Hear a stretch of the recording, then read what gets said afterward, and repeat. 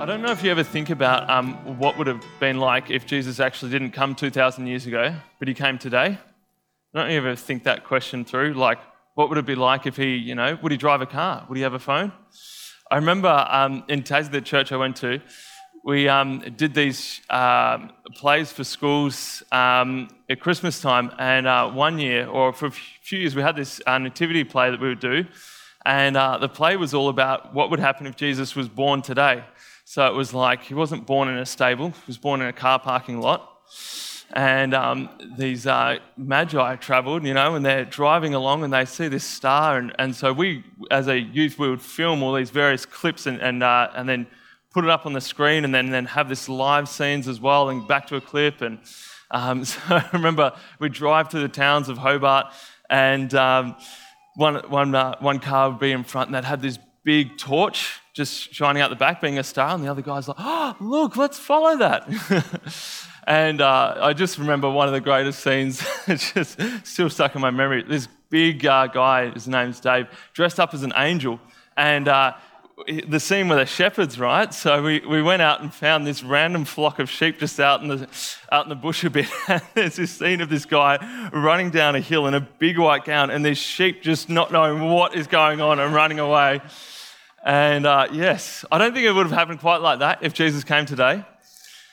But it does make you think, what would it be like if he came today? And I think in some ways that's a helpful question to ask, because often the things and the situations that we read in the Bible can seem distant, can seem like, oh, what are these questions or things about?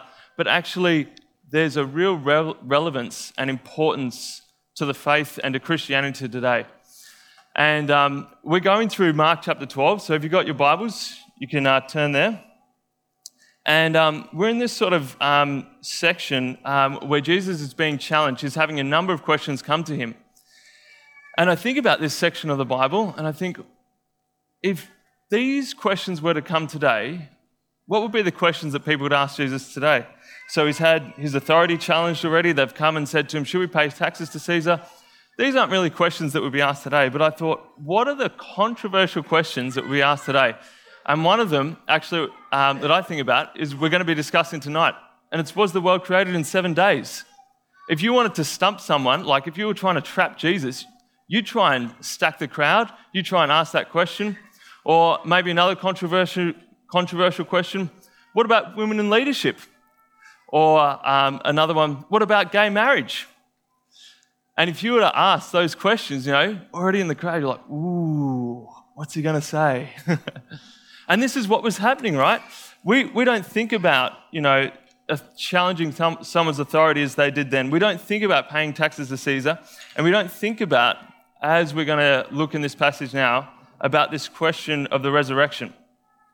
So let me read to you here from verse 18 of Mark 12. It says this, and Sadducees came to him, who say there is no resurrection.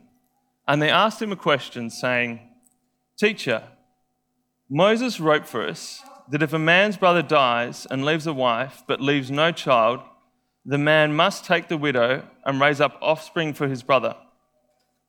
Now, there were 7 brothers. The first took a wife, and when he had died, left no offspring. And the second took her and died, leaving no offspring. And the third likewise, and the 7 left no offspring. Last of all, the woman also died. In the resurrection, when they rise again, whose wife will she be? For the 7 had her as wife. Jesus said to them, is this not the reason you are wrong? Because you know neither the Scriptures nor the power of God. For when they rise from the dead, they neither marry nor are given in marriage, but are like angels in heaven. And as for the dead being raised, have you not read in the book of Moses, in the passage about the bush, how God spoke to him saying, I am the God of Abraham and the God of Isaac and the God of Jacob. He is not the God of the dead, but of the living. You are quite wrong. Now, this is the first time that we've seen, and the only time actually in the Gospel of Mark, this group of people called the Sadducees. They haven't been on the stage before, so to speak, but they come with this question. And as it says there, there was a few distinctives about this group. One was that they did not believe in the resurrection. And if you read later on in Acts, there's a fascinating situation there where Paul basically breaks this Sanhedrin in two by proclaiming the resurrection of the dead, and the Sadducees and the Pharisees just had this really violent sort of argument over Paul. But it also says there in that passage in Acts that they don't believe in angels or spirits. So kind of a unique sort of group of people. I don't know how far you get today in the faith, what kind of churches would embrace you in that way, but there was this group back then, the Sadducees, who were believing these things. No resurrection, no angels, no spirits. That's what they believed. And one of the other distinctive things about the Sadducees is that out of the entire Old Testament, they didn't have the New Testament at that point in time, out of the entire Old Testament, they only considered 5 books authoritative. And that were the first 5 books, the Pentateuch or the Torah. So they had these kind of funny quirks about them. And so they come to Jesus and they have this hypothetical question. And they put it in the context of this teaching from Moses, which says that if a man's brother dies and leaves a wife, but leaves no child, the man must take the widow and raise up offspring for his brother. Now, this was, in the ancient world, very important to have the legacy of the line continue, to have the family name not snuffed out. You see it often reoccurring as a theme throughout the Old Testament. You see David's lineage, that there's always someone on the throne of David, and that's ultimately fulfilled in Jesus Christ. But the offspring and the heritage of a person was so important that if I were to die, my brother would have to come and through my wife have offspring. Fortunately, he doesn't, because I don't live in those days, and also I already have children. But you see what I'm saying. So this is what they're sort of looking at, this law. And so they bring this hypothetical question, and essentially they say, all right, so this one guy, he has a wife, and there's 7 brothers, and the wife dies, he leaves no children, so the second brother becomes married, they try, no children, he dies, and it just keeps playing on. The third one dies, no children, 4th, 5th. I don't know why they chose 7.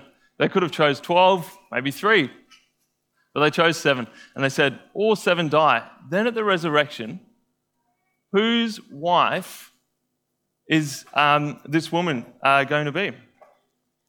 And it's interesting, I was reflecting about this. It's such a hypothetical question. I don't know if this has ever happened in the history of the world. I know of no case where it has.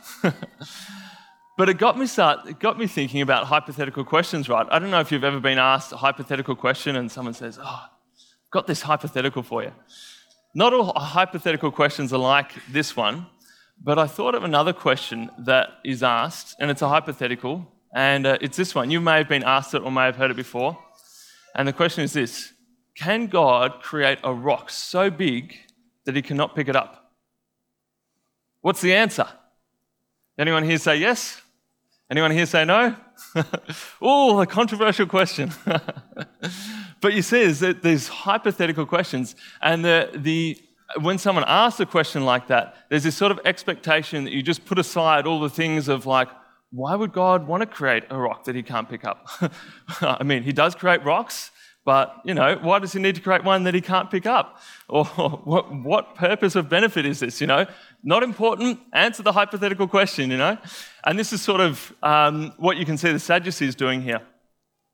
But if you think about this hypothetical question of the rock, for example, is trying to target something deeper.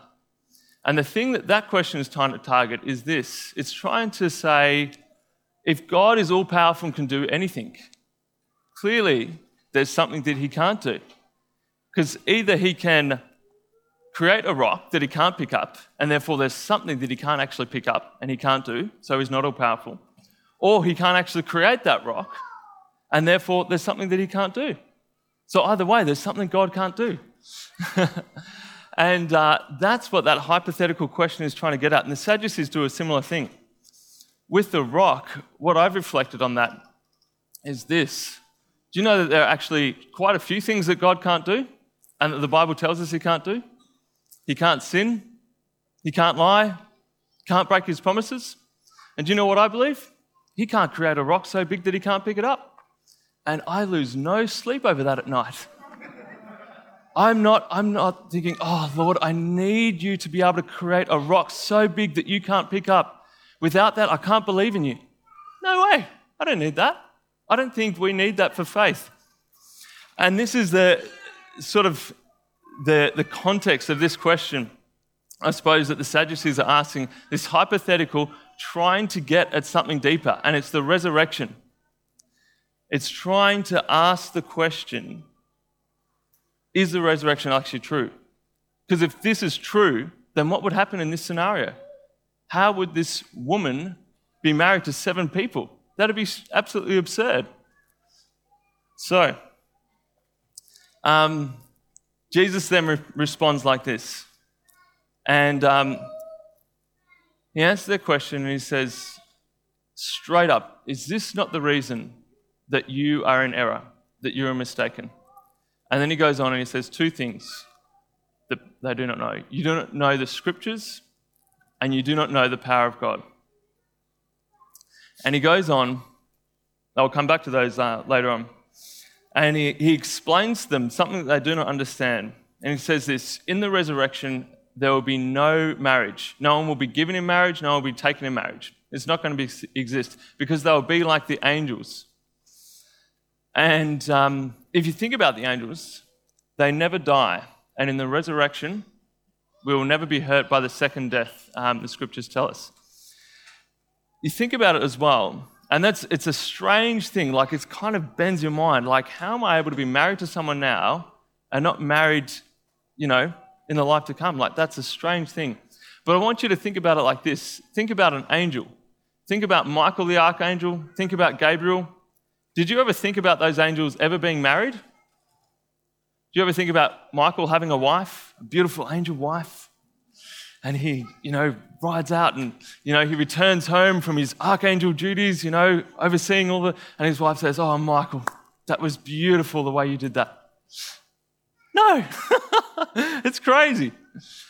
And think of it like that. We're going to be like the angels. To think of an angel with a wife, it's crazy. To think of you with a husband or a wife in the resurrection, it's going to be crazy as well. You'll be like an angel in that sense. It will be strange for you to have a wife. You won't need that sort of fulfillment or that, the place of marriage there. So Jesus unpacks that. And then he gets on and he comes to the point of the resurrection.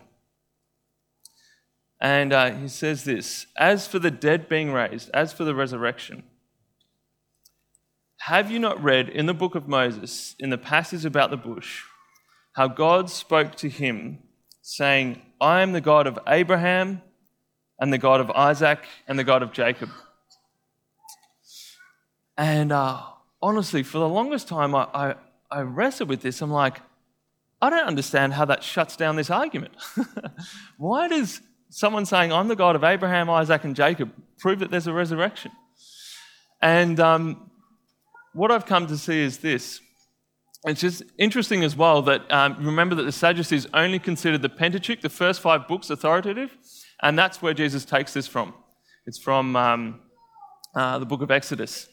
But when Jesus declares that God is the God of Abraham, Isaac, and Jacob, he's essentially saying this, I am currently the God of Abraham, the God of Isaac, and the God of Jacob. Not I once was the God of Abraham, the God of Isaac, and the God of Jacob, but they're now dead. They no longer exist. But these people are still in existence today. And I am their God today. It's not like you die, bang, and the end. No, and he said this to Moses, generations after all these men had rested with their fathers, as the Old Testament would say. He says, I am the God of Abraham, Isaac, and Jacob. Currently, these people are still in existence. There is a resurrection. And Jesus goes on and he wraps up and says, he's not the God of the dead, but of the living. You were quite wrong. And I wanted to hone in on this word. In my translation, it uses the word wrong. And this word is actually twice in this passage. It's also, Jesus uses it in verse 24. And he says, is not this the reason you were wrong? The word wrong. It might be mistaken or something else in your translation. But the Greek word is planaste. And this word is translated in several ways. So in the NIV, it translates this word as error, to be deceived, to be misled, to go astray, to wander off, to be deluded, to be mistaken. All of these words are trying to capture the essence of this word planaste, right? And it's not a very nice thing, if you say to someone, you're deluded, you've wandered off, you've gone astray. That's what Jesus has said to these people. And sometimes it doesn't quite capture this. Like my translation says, is not this the reason you were wrong? This verb, it's, man, I learned a lot about the English language by studying Greek at Bible college, I tell you that. my English, like when I was through high school, I was like, now what's a verb? The noun is the person, place, and thing, And then I was doing Greek, I was like, oh, this is blowing my mind right now, trying to do this in another language. But my English has improved a lot, my understanding of our own language, because I've had to study another language. Anyway, all that to say, this verb is in the passive form, right? Okay? And I had to learn what the difference between active and passive form of a verb is. So I can hit someone, that's active, and I can be hit, that's passive. So when you're active, you're doing the action. When it's passive, the action is being done to you. You understand the difference? Yep, good. Now you don't have to go and study Greek. This is a passive verb, so it's saying, you have been deceived. You have been deluded. You have gone astray. You haven't deceived someone else. You haven't deluded someone else. You haven't led someone else astray. You yourselves have had it happen to you. And then the question is this: who deceived them? Who deceived these Sadducees? How were they deceived? Doesn't tell us. Was some other group, were the Pharisees able to get in there and just deceive these people in a really smart, sly way? I don't think so. Was it Satan? Perhaps he had some involvement in it. But the person who I think deceived them? It was themselves. And self-deception, brothers and sisters, is a very subtle, very hard to pick up, and very, very dangerous thing in general, but in the Christian faith as well. Very dangerous. And these people have stumbled into a self-deception. And it's brought them to this place where they have come to something as foundational as a resurrection, about which Paul said, if Christ has not been raised, you are still dead in your sins. You are still dead in your sins. Something that foundational. If there is no resurrection, we are dead in our sins. These people were denying the truth of it. And they were genuine, but self-deceived. And I want you to ask yourself this question today. Is it possible for myself to be deceived like these Sadducees were? You might say straight up, no. I know the resurrection's true. Good. Good. This is good. But what about, was the world made in 7 days? What about women in teaching and leadership? What would you say about that? What about homosexuality? Is it possible that you have been deceived? I don't know. Have I been deceived? This is what we need to ask. And do you know how we avoid the error of being deceived? It says right here, this is the reason you're wrong, or you've been deceived, or you've been led astray. 2 things.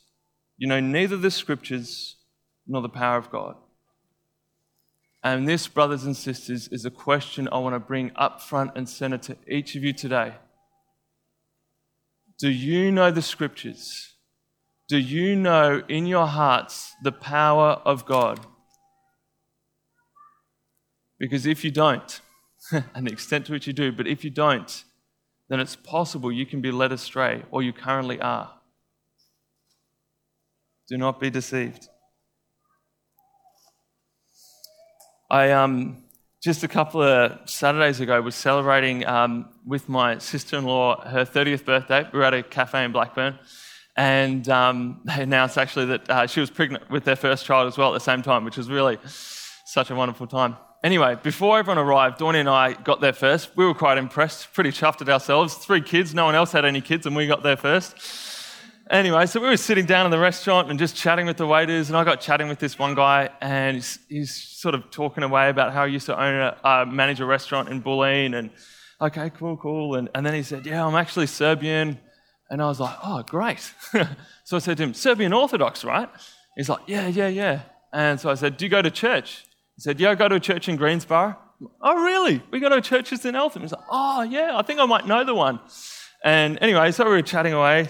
And when he saw that I started taking interest in things of faith and stuff, he said this to me at one point. He said, you know what? I know all the Bible, all the Quran, all those other Gospels, everything. I know it all. And I was like, really? And in my heart, I was like, I'm sorry, I just don't believe you. Straight up. And so I went to challenge him on this, and I said, so do you know the parable about the sower? And I thought of that because it's a great parable to talk about the gospel and the word of God being sown. And I said, do you know the parable of the sower?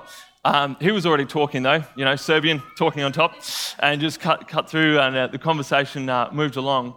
But I thought, wow, that was a massive claim just there. I know all the Bible, I know all the Quran, and I know all the Gospels, like think Da Vinci Code, Dan Brown, the Apocrypha, that sort of thing. Those are the things I think he was referring to. I'm like, man, do you know what you just said? That you know all of that back to front? Man, I would not say that even about one of those books, Like, how can you say that? And I want you to consider your own lives when you ask this question of yourselves. Do you know the scriptures? Do you think of yourself and say, yeah, I know it. I've read it. I've read the whole Bible, or man, I've studied it. I've been to Bible college. I've listened to sermons my whole life, and I'm now in my, retired years. I want you just to consider and step back before jumping to saying that you know something. There's a great proverb. It's Proverbs 26, verse 12. It says this: do you see a man who is wise in his own eyes? There is more hope for a fool than for him. Do you see a man who is wise in his own eyes? There is more hope for a fool than for this person. It can come that we have a blind arrogance in this area, that we can say, yeah, I know this stuff, where we compare ourselves to others. This may have been what happened in this guy's, at the cafe. He might have thought, oh man, this guy probably doesn't know much about Christianity or the Bible or stuff. And he just thought, probably compared to you, I know a lot, And you can look that direction at other people around you and like, yeah, man, at my small group, man, I'm clearly the one who knows the Bible. Be careful. Be careful if that thought starts to enter your heart, lest you stumble there and you become blind and you say, yes, I know. And yet you're not looking the other way and looking at all that you don't know.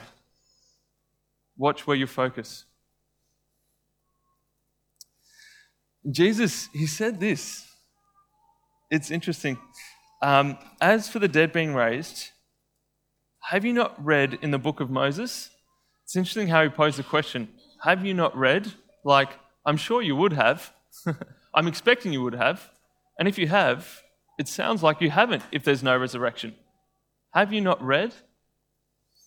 And this is another interesting part of knowing the scripture.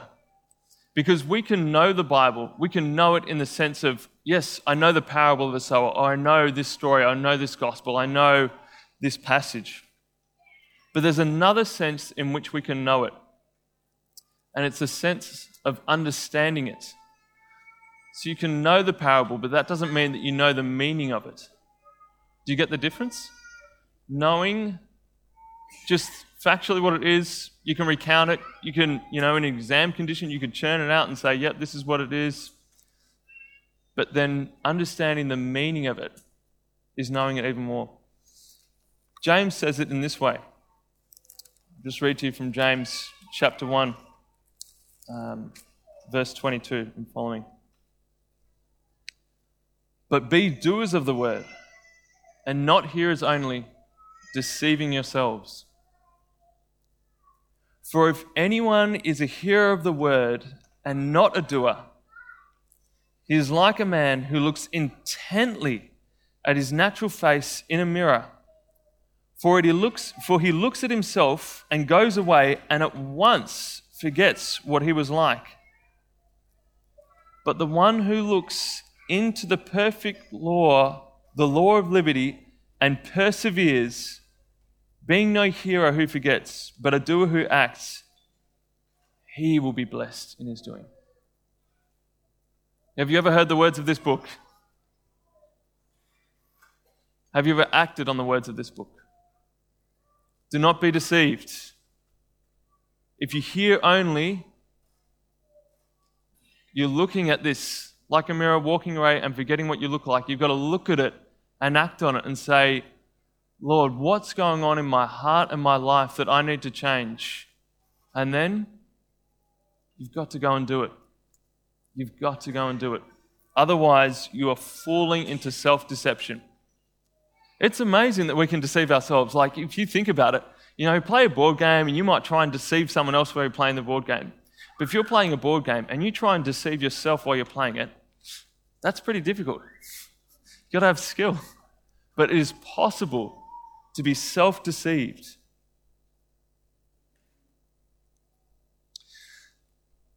So there's this one extreme where we can go and we can say, yes, I know the scriptures, when actually the reality is that we don't. There's another extreme where we can go on, which is where we say, I don't know the scriptures. And we get stuck there as well. I'm never going to know. I'm never going to grow. It's too hard. It's too overwhelming. This is a big book. How am I ever going to know it? How am I going to have the time?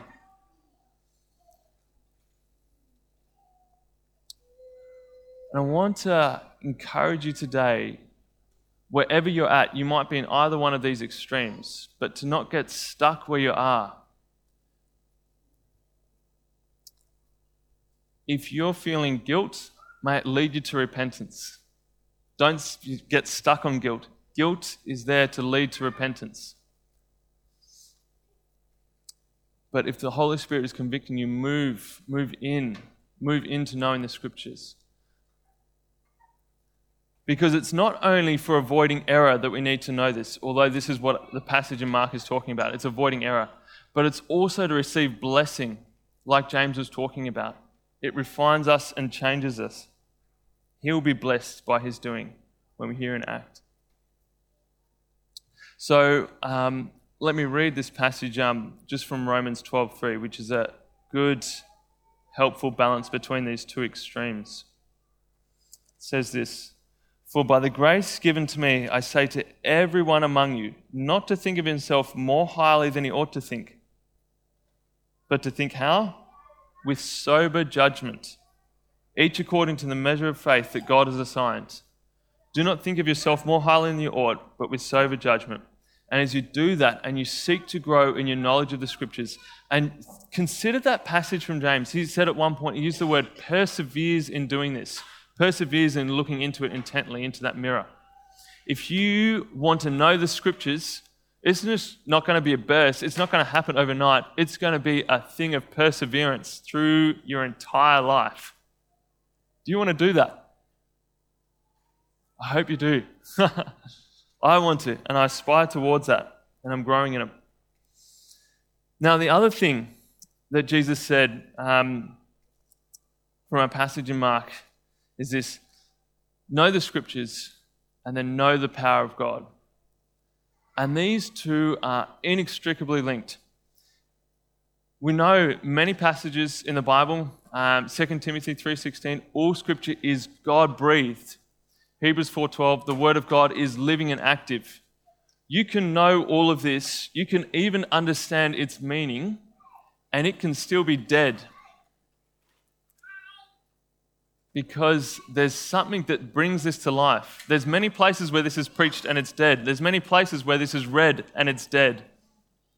But if you want this to be living to you, if you want to see the power of God made manifest through His word in your life, you're going to have to seek that out. And I want to give you an example of someone who did that. And it's Abraham, actually, who also appears in our passage. And I'm going to read briefly from Hebrews chapter 11, verse 17. Says this, by faith, Abraham, when he was tested, offered up Isaac.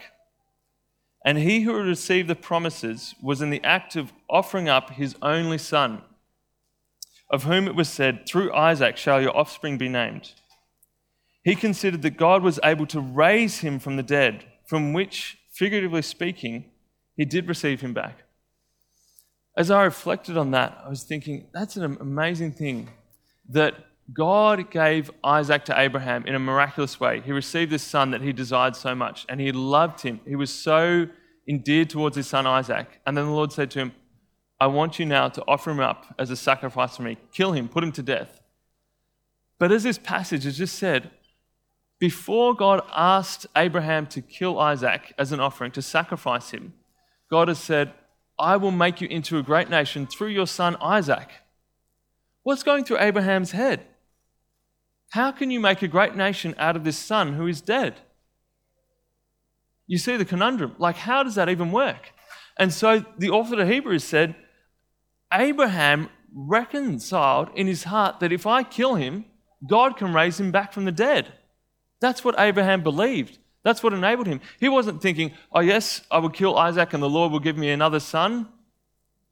No, because God had said to him, through Isaac, that's the way your offspring is going to come. Not through Ishmael, not through another son that I might give you. No, it's through this one, and I want you now to put him to death. And Abraham's like, all right. And the only way back from death is what? Resurrection, raised to life. And so Abraham believed that God was going to raise Isaac back from the dead, and he'd resolved that within himself. And as the author of Hebrews says, figuratively speaking, he did receive him back from the dead. He was as good as dead to Abraham, inwardly. That is amazing. That is the power of God there. And how did it happen? It was by believing in what God had said. Abraham was unwavering. He believed that God was, even through death, he said, you can kill this, but God is going to see this promise fulfilled that says, through Isaac will my offspring be reckoned. And he trusted, and then in that saw the power of God break forth. And figuratively speaking, received his son back from the dead.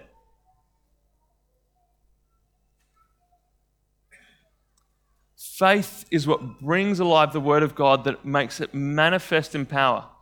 You can know it. You can grow in understanding the meaning of it. But just because you understand and you comprehend what something means, doesn't mean that it amounts to much in your life necessarily. It can, but it might not. It's by believing comes to life. Then the scripture that has been God-breathed, we see that it is living and active.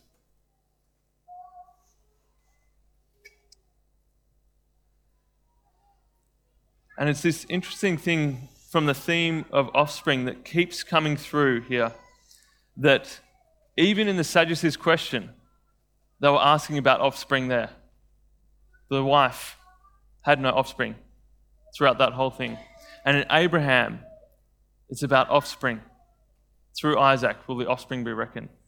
And today, Paul has taught us through the New Testament that we are children of Abraham. If we walk in faith, we are his offspring. It is not through a bloodline that his offspring is reckoned, but is through faith, through the bloodline of faith. And we are recipients of that today, as offspring of Abraham. But are you growing in that faith? And are you seeing the power of the scripture come in your life?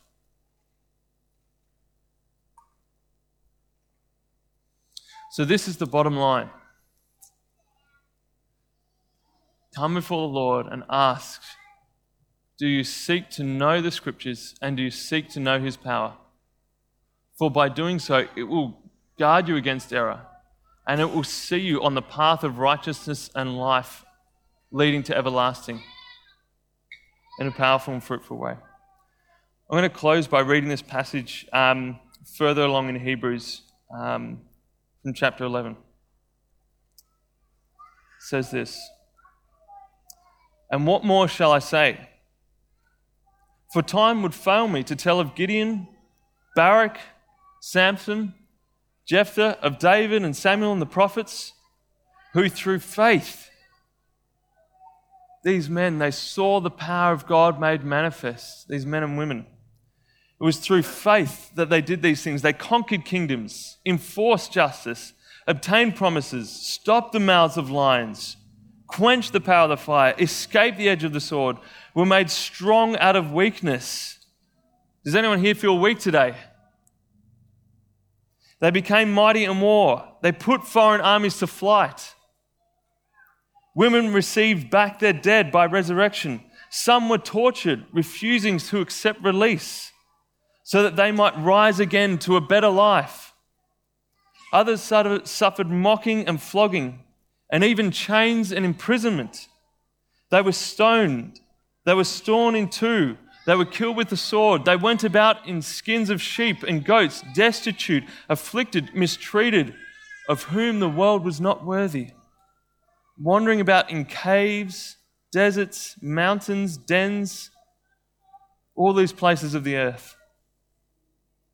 And all these, though commended through their faith, did not receive what was promised, since God has provided something better for us, for you, for me, that apart from us they should not be made perfect.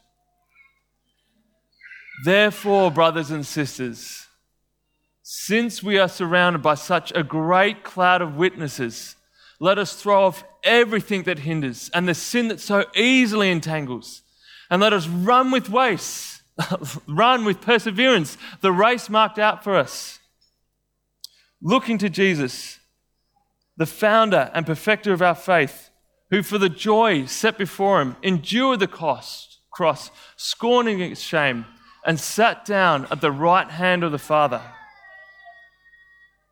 Amen. Amen. Let me pray. Heavenly Father, I thank you that it's by often just doing simple things that we know are good and right, that we avoid error, that we avoid the things.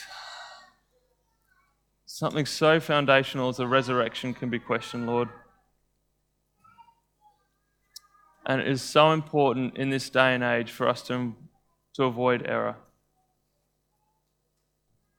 Lord, we read how in the later times there will be increase of evil, wickedness, deception.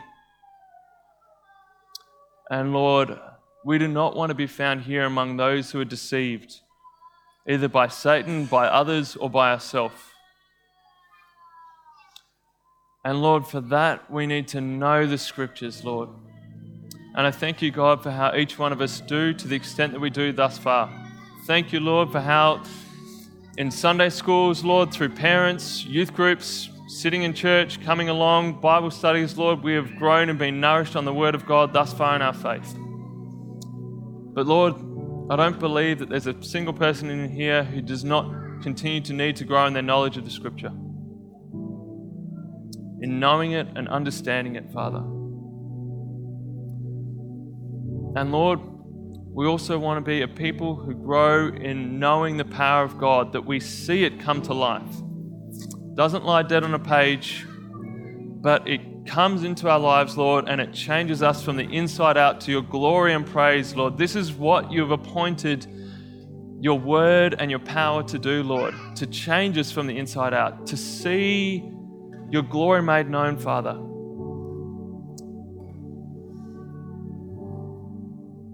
And God permitting, we will do so. Lord, may those who are feeling weak, Lord, may they be filled with the knowledge of their strength in Jesus Christ. May those who need to put a foreign army to flight, may they be encouraged to do that, Lord, as Gideon did, as David fought battles, Lord. Not in the sense, Lord, as Paul says, that we rage against flesh and blood, or in that way. We rage a different battle. It's a spiritual battle, Lord. But we still fight today, Father. May those of us who need to persevere through trials, hardships, difficulties, Lord, let faith arise. Thank you, God, that you will do this, that you desire it. But let faith arise, Lord, that by the testimony of running steadily, uprightly, and in the knowledge of our sonship and our adoption in you, Lord, that we would be a testament, God, to the power of God. And the people would just look at us and say, man, how can you keep walking through all that? So much rubbish in your life around you, so many difficulties that you're going through, so many trials. I cannot believe that you can continue to be on your feet. As someone said to a man who did this, curse God and die yourself. But that person did not, Lord. And we want to be counted among that number who do not. We want to be counted among that number who see the power of God come to life in our lives, Lord. Because you have purposes, Lord, here today. It is not just for 2,000 years ago that Jesus came, Lord, but it is for here today, Lord, in our lives, Lord, in this society. You grieve, Lord, for this nation. You grieve for this suburb. Lord, you grieve for our neighbours.